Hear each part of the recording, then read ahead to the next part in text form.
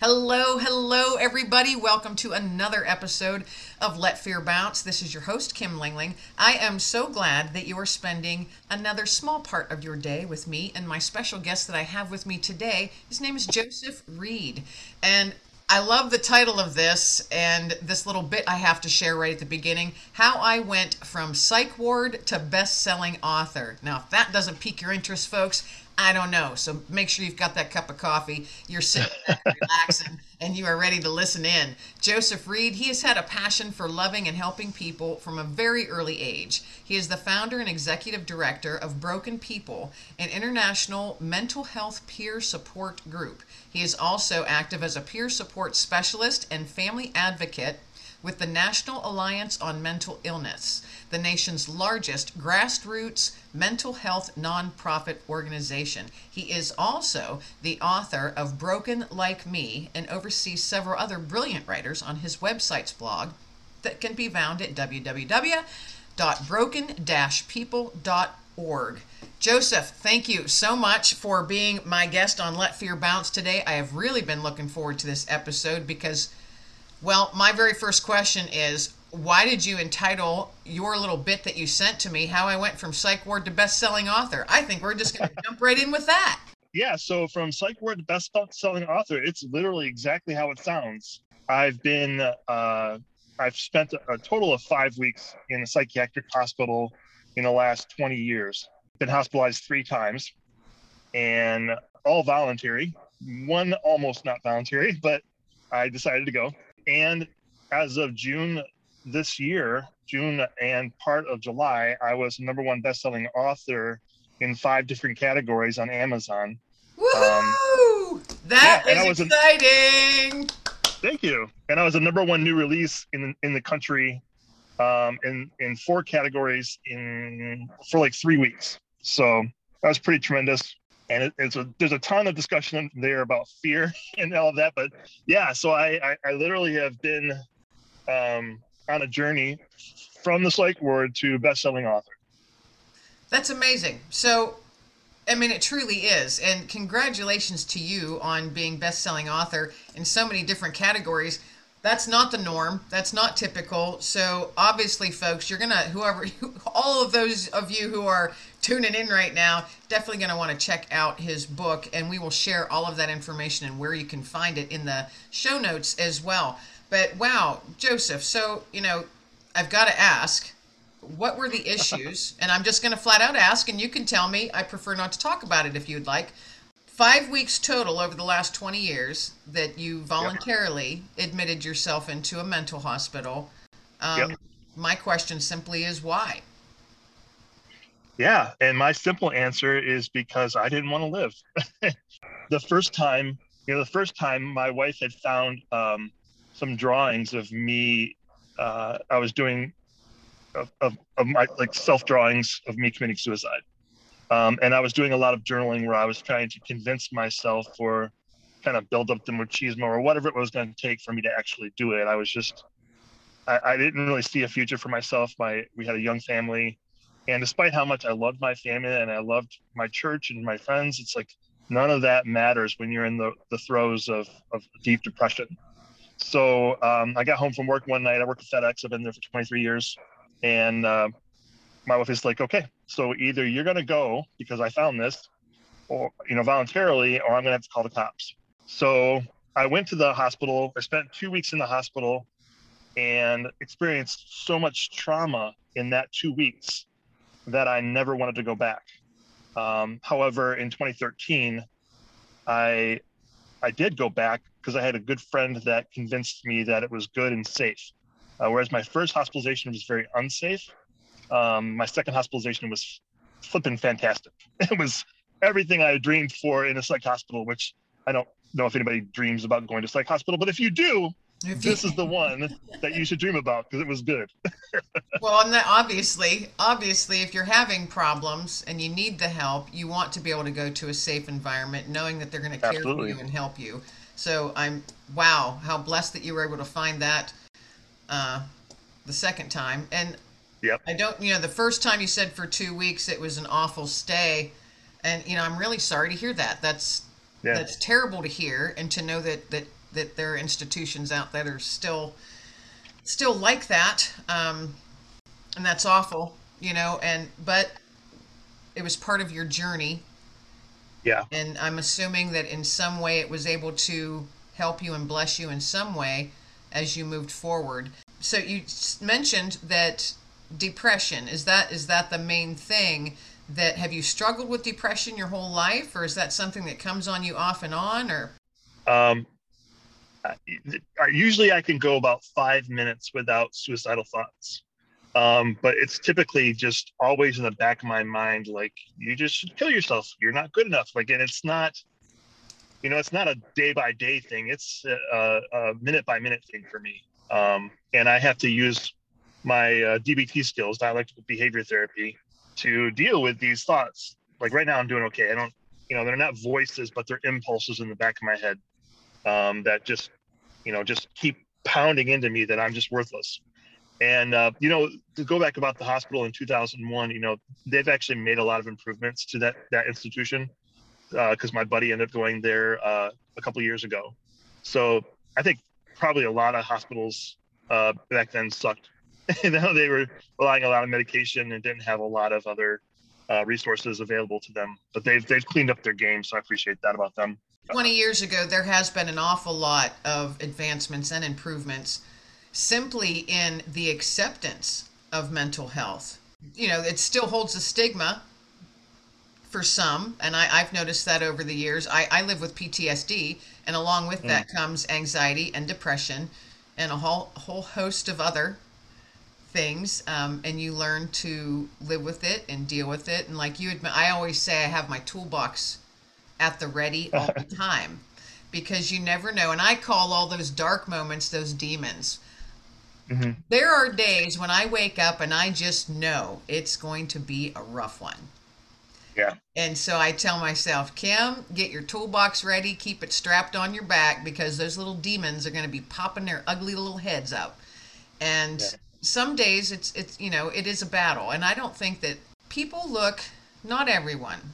So I'm just going to say in general, there are those who look upon people that have PTSD or depression or anxiety as weak or Yeah. something of the sort. And Right. I will always, without fail, completely and totally disagree, because there is nothing weak about a warrior who has to fight those battles and win those battles and comes out on the Right. other side of them. Like you had mentioned, yours is minute by minute. Mine Yeah. could be day by day. Some others could be hour by hour. Those are battles that are fought. No one understands the internal battles that are fought with any one person ever. Yep. And that takes tremendous courage and strength to face that down and beat it back over and over and over again. Absolutely. So there's my little tidbit I'm tossing at you when you've got your demons saying you're worthless and all of that. No, I'm a battle warrior, man. I am battle hardened. I'm scarred, and I'm going to keep on going. Damn it, Yeah. that's you've got to, and whatever works for you, use it, because there's a reason that you're on this planet, Yeah. and there's a reason you're still here. So you've got a purpose, which leads me into all of the things that you do as a peer support person and with the organizations, the one that you founded and the national organization that you work with. Hmm. Share a little bit about that. Yeah. So I'll start with NAMI, the National Alliance on Mental Illness. I got connected with them. I had never heard of them before, but when I started Broken People, I was looking for other organizations to partner with, because I don't think that there's one solution out there. And NAMI is an organization that offers free classes for anybody that deals with a mental illness. That's called peer-to-peer support, and everything they do is free. It's all donation based, so it's wonderful. But there's a couple things I do want to highlight that are amazing about NAMI. They have a family to family group, which is, in my situation, my wife really gets angry when I'm kind of really depressed because she doesn't know how to process it.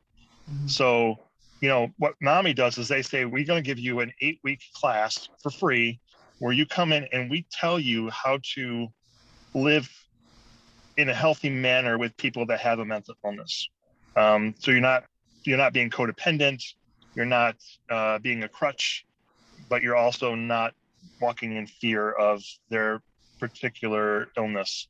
And I think that's fantastic. Plus, NAMI also works with law enforcement to do CIT training, which I don't know what the acronym stands for, but they work with law enforcement to help officers know how to de-escalate very tense situations with somebody with mental illness. And Broken People is my group, and I call it Broken People because when I'm at my lowest point, when I'm the most depressed, the only way I know how to describe myself is broken. And I started the group the minute after I got a phone call that my best friend had committed suicide. And I knew I had to do something. So what I thought about doing was like, well, I'll call it Broken People because that's how I feel. And then people that go online and search for, say that they feel broken, they're going to find my group. And then we have a very tight community that's very well controlled and monitored by directors all over the country that offer encouragement. And we go on there and we share our stories. Like my story that you have there, the book, Insider's Toolkit for Mending Broken People. It's my story and it's my toolkit, the things that I learned. And we talk consistently about the 3 tools that I talk about in my book, which is mental health scale, journaling, and the importance of friendship. But there are so many other things that are so important to mental health too. But that, in essence, we started in 2018 after the death of my I started writing my book in February of 2018. And I just published it June 1st. So it came out right away as a bestseller. And yeah, there's probably a ton I'm missing, but you can ask more questions and I'll get to that. No, that's awesome. Both the organizations, both the one that you founded and as well as the NAMI, it just sounds awesome. And I'd never heard of NAMI until I started talking to you and I was reading about it a little bit before we got on here and recorded. Mm-hmm. So that's, and I love the family to family classes as well, because that's fantastic. Oftentimes they're kind of left in the dark a little bit because all of the focus is on the person that's trying to get well, but the family has to know how to deal as well, Absolutely. And that's the same with, I think, any type of mental illness, especially even with PTSD and things like that, especially if it's military PTSD due to experiences in the military like mine is. It's a different ball game, and family members, they have to know how to deal with it in a healthy manner as well, and otherwise it just makes for a very rough, bumpy road for everyone. And we're here to to love and care for one another and experience joy, and you want to be as healthy as you can so we can experience that as often as we can. Now, I want to know a little bit about your book. It's Insider's Toolkit. So, not giving all of it away, but I do want to hear a little bit more about it and how you sat down and said to yourself, I'm going to write a book. This is what it's going to be about. Yeah, so starting to write a book for me, like I really wanted to be a rap star before I ever did anything else. Like I thought for sure before I ever did anything else, I was going to do a rap album. And if you ever heard me rap, you would never buy the album. But like writing a book was the first, like it's something I was aspiring to, and I'm known at my church for. But writing a story was the absolute worst idea, or the last thing I ever thought of doing. But then after my best friend died, who was a huge mental advocate in my life, and we were mutually, I was like, I gotta put these thoughts down. Because in 2016, I sat down with an organizational developer here in Michigan, and I said, I've got all these things that I do in my life to help me stay stable, but I don't know what to do with it. And at the time I was going to college for business. And I was like, how do I start a business, or how do I make a profit off of these concepts that I have, or have these concepts show me where I need to go? And he's like, by the end of the conversation, he was writing all of my ideas, all the things that make Joe on the board. And we took a picture of it, and he says, well, it just looks like you're looking for a specific situation in your life that kind of catapults you in the direction that you should go with all of these tools that you have. Well, that was the death of my friend. After I got the phone call that he had passed away, immediately my thought goes back to that conversation I had with him 2 years prior.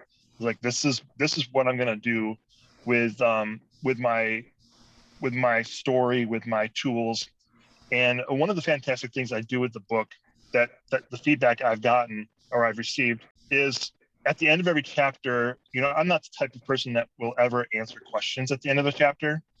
I think they're great, and that's how I started writing my book. But I realized that, if I'm just going to do it to fill up a book, then it's pretty pointless, and I don't want to do that, to my readers, and I want them to enjoy it. So I created a section called utilization, and I spelled it Y-O-U, utilization. So how do you take the concepts that I've introduced to you in this chapter and make them your own? Because I know a lot of self-help authors will go out there and say, follow my prescription or this idea X, Y, and Z, and you'll end up like me.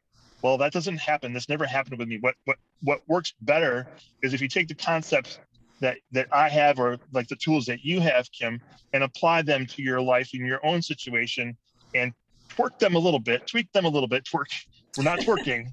No, we're tweaking. We're not twerking. No, neither of us are twerking at the moment. But yeah, if we tweak them a little bit to our situation, then that's even better. And I walk the reader through how to do that, whether it be journaling, using a mental health scale, or developing deeper friendships.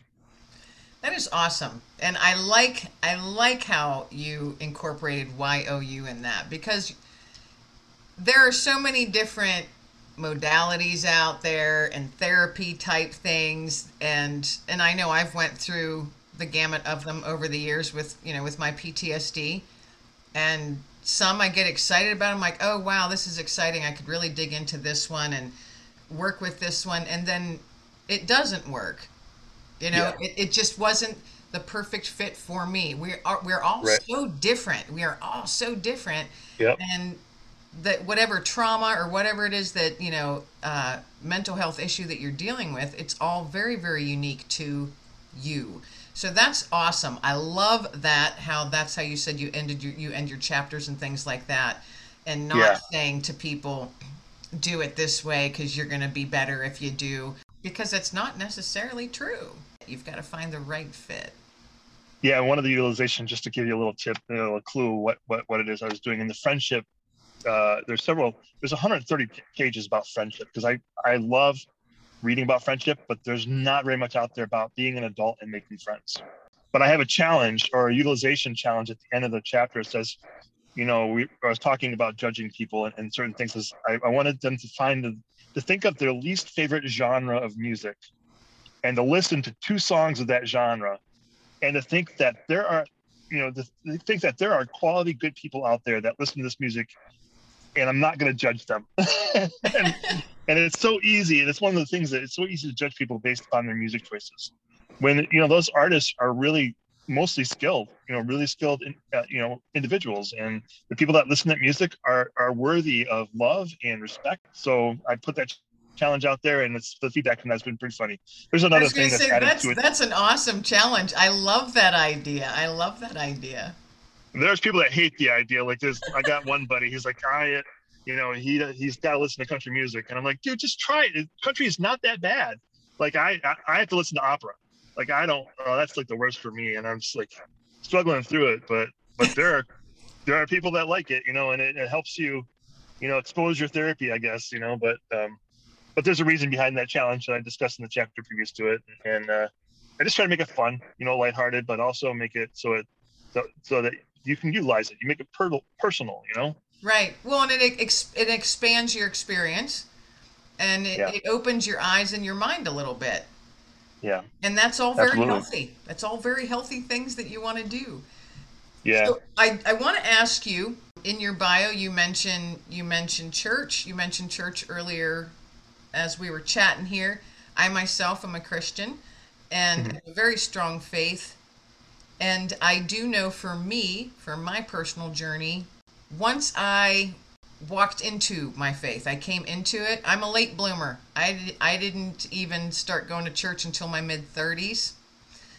So I call myself a late bloomer. But that was part of my healing journey. And years later, I can't envision my life without my faith. So how did you always have faith, or is that something that you came upon, or your eyes were opened, your heart were opened at a later point in life? I love it that you asked this question. I love it that you took a chance with this because it could go a million different ways and you don't even know. And I have loved Jesus since as long as I can remember. He has been a integral part of every decision in my life. But at the same time, I would not say I would not say I'm a person of strong faith. And I'll explain why. Like, because I doubt a lot. And sometimes I think that my doubts define my faith in spite of some of the things that I cannot see and I wish I did see, that questioning, but my choosing still to follow after Christ has been such a huge part of my mental health journey and my faith journey. And every time I face a challenge to my faith, which being a parent will do, which being outspoken like I am about mental health will do, I've been rewarded, from a God that's faithful. So, and it's interesting to go through, and as I'm reading through the Bible in a year, to look at how emotions play such an important role. Right now I'm in the book of Numbers. So, yeah, it's my absolute life. God's first, my wife, and then my kids, and everything else just kind of falls behind. That's awesome. That is awesome. You So my said book that comes from that perspective, to a person of faith. But although my book isn't directed to people of faith, because broken people, like more than half of my group are people that would never claim a faith. It doesn't matter to me. I'm not judging. well, yeah, and it's not our job to. There's only one Nope. who is the final judge, and it certainly Yep. isn't us. Hmm. But That's right. broken people. I like that's part of your title, because there is not a single person on this planet who isn't broken. Well, There- yep. And Jesus was broken for our transgressions, bruised for our iniquities, but by Right, his stripes right. we are But healed. he is literally the only perfect one. Yeah. Yep. So we're all broken, whether people want to admit it or not. Right. I think humans in general, we doubt. I doubt. Doesn't matter if you're Christian or not. Yeah, I doubt. I question God all the time. Yep. And sometimes I hear His answers, and sometimes I don't, because in my humanness and my stubbornness, I stumble along on my own silly, bumpy path, and I'll be like, "Oh wow, I guess I should have listened," Yeah. Yeah.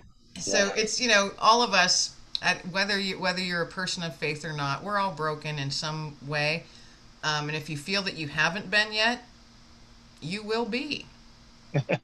You will be. That's just Yeah. life. Life Yeah. will kick you in the face sometimes, Yeah. whether you ask for it or not. It's just life, and it's all in how you deal with it in a healthy manner. And a lot of us, like you and I, we've got a little extra issues that we deal with in our life. But I Yeah. also think that having that gives us much more empathy towards others. Do you find that?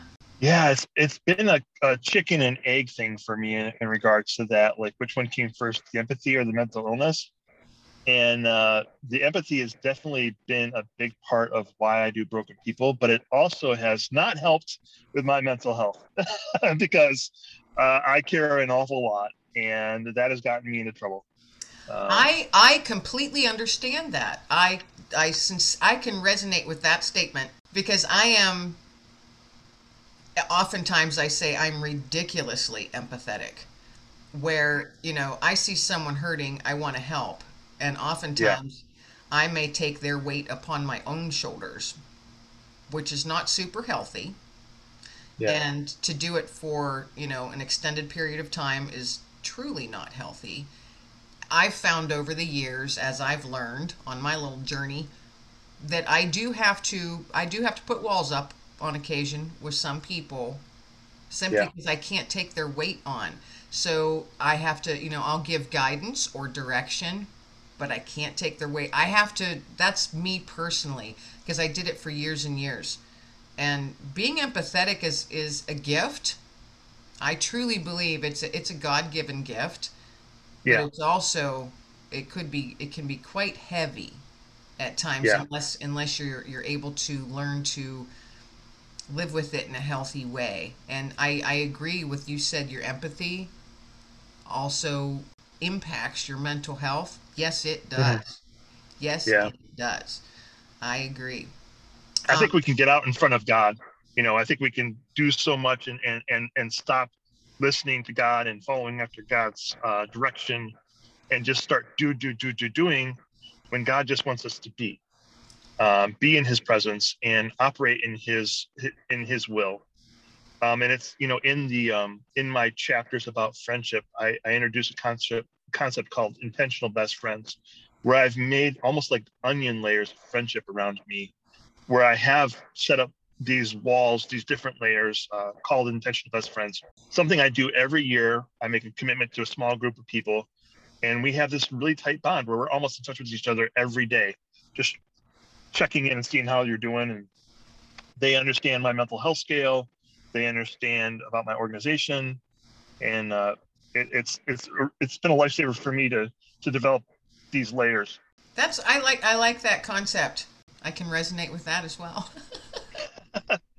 So hey, To resonate with. as we wrap this up today, first off, thank you so much for being my guest. This has just been amazing, and I definitely want to have you back on because I think there's a whole lot more that we could delve into here that could Oh be yeah. really helpful to the listeners and many more.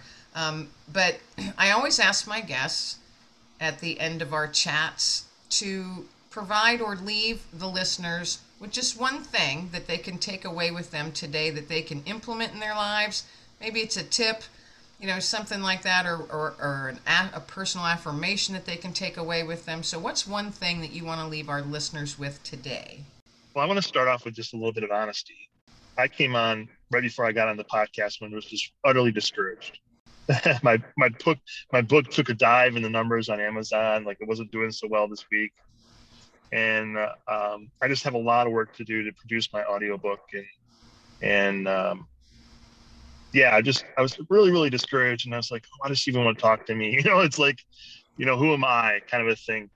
But that takes me to my point of where Jesus said, to love your neighbor as yourself. And I always use that to remind myself that the bar that Jesus set for loving my neighbor is how I love myself.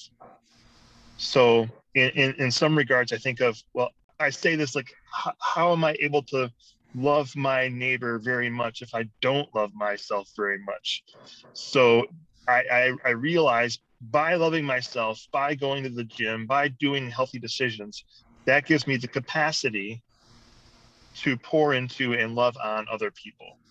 So just, I would just encourage everyone that's listening to this to challenge yourself to love yourself more so that you can love your neighbor more. And I heard it said by somebody today. I was listening to a podcast somewhere else, and they said, things that take time like meditation or prayer, exercise, you think that takes time away from you, but what those things do is really adds time to your day because it increases your focus and your capacity to do more.